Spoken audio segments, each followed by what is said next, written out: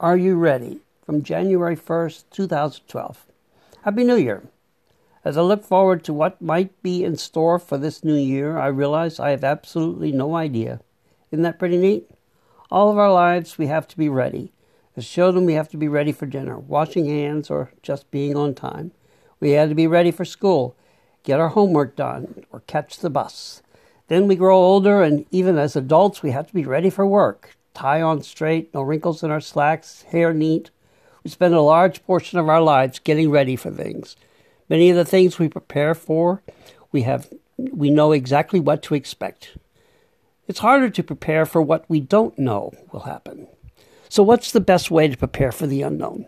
In the Lotus Sutra, the elders of the Sangha, who felt they were too old and had settled for the attainment of nirvana only, said to the Buddha, quoting from the Lotus Sutra, "You did a rare thing. You prepared us with expedience and then taught us the great wisdom," from Lotus Sutra, Chapter 4.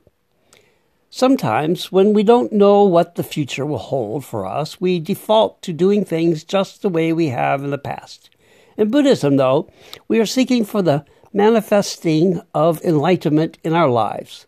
The great promise in the Lotus Sutra by the Buddha is that through this teaching, we can all attain the same enlightenment as the Buddha. As we make the causes today, which will set a precedence for the coming year, let us not do as the elders of the Sangha did and default to our past patterns of behaviors. Let us not just settle for whatever life throws our way.